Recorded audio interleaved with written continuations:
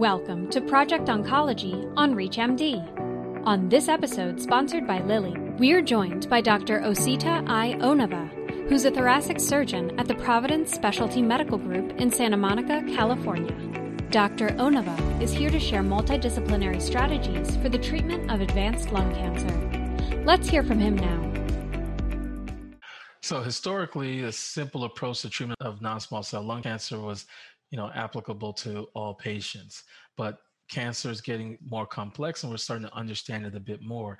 And we have different ways of treating patients, both their pathologic and molecular phenotype.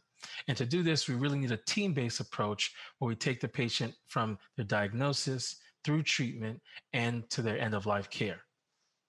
And to do this, one of the big things that we have here is a multidisciplinary tumor board where we have radiologists, radiation physicians, medical oncologists, and thoracic surgeons and pulmonologists all together to discuss all aspects of treatments for patients.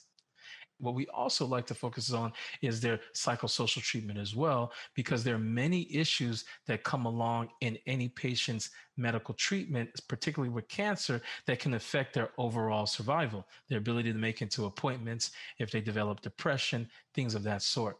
And so we plug them into our social psychologists, and I particularly like to use a Lucid Lane, which is a company that does virtual psychotherapy. And that way the patients don't even have to go to any appointments. They get the support they need from the comfort of their own home. In addition, we also have multidisciplinary clinics, meaning that the same day that we have a patient see an oncologist, they can also see a surgeon and vice versa. So a patient came to see me as a thoracic surgeon and I wanted them to see an oncologist, I could coordinate them to get seen the same day. So we kind of accomplish multiple things at the same time. And so in order to have those team-based approach is what helps us in providing and elevating the care for patients.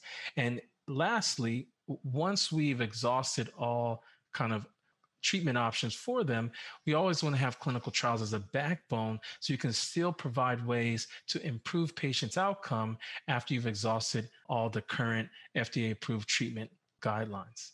In my experience, I think multidisciplinary treatment really makes sure you take in all aspects of the patient care, and they're very educational for everybody on the team, because as a thoracic surgeon, I can tell you that I know all the aspects of surgery. However, having conversation with the radiation oncologist, the medical oncologist, you really improve your overall knowledge and your ability to provide even improved patient care and options for the patient. This episode of Project Oncology was sponsored by Lilly. To revisit any part of this discussion and to access other episodes in this series, visit reachmd.com/Project Oncology, where you can be part of the knowledge. Thanks for listening.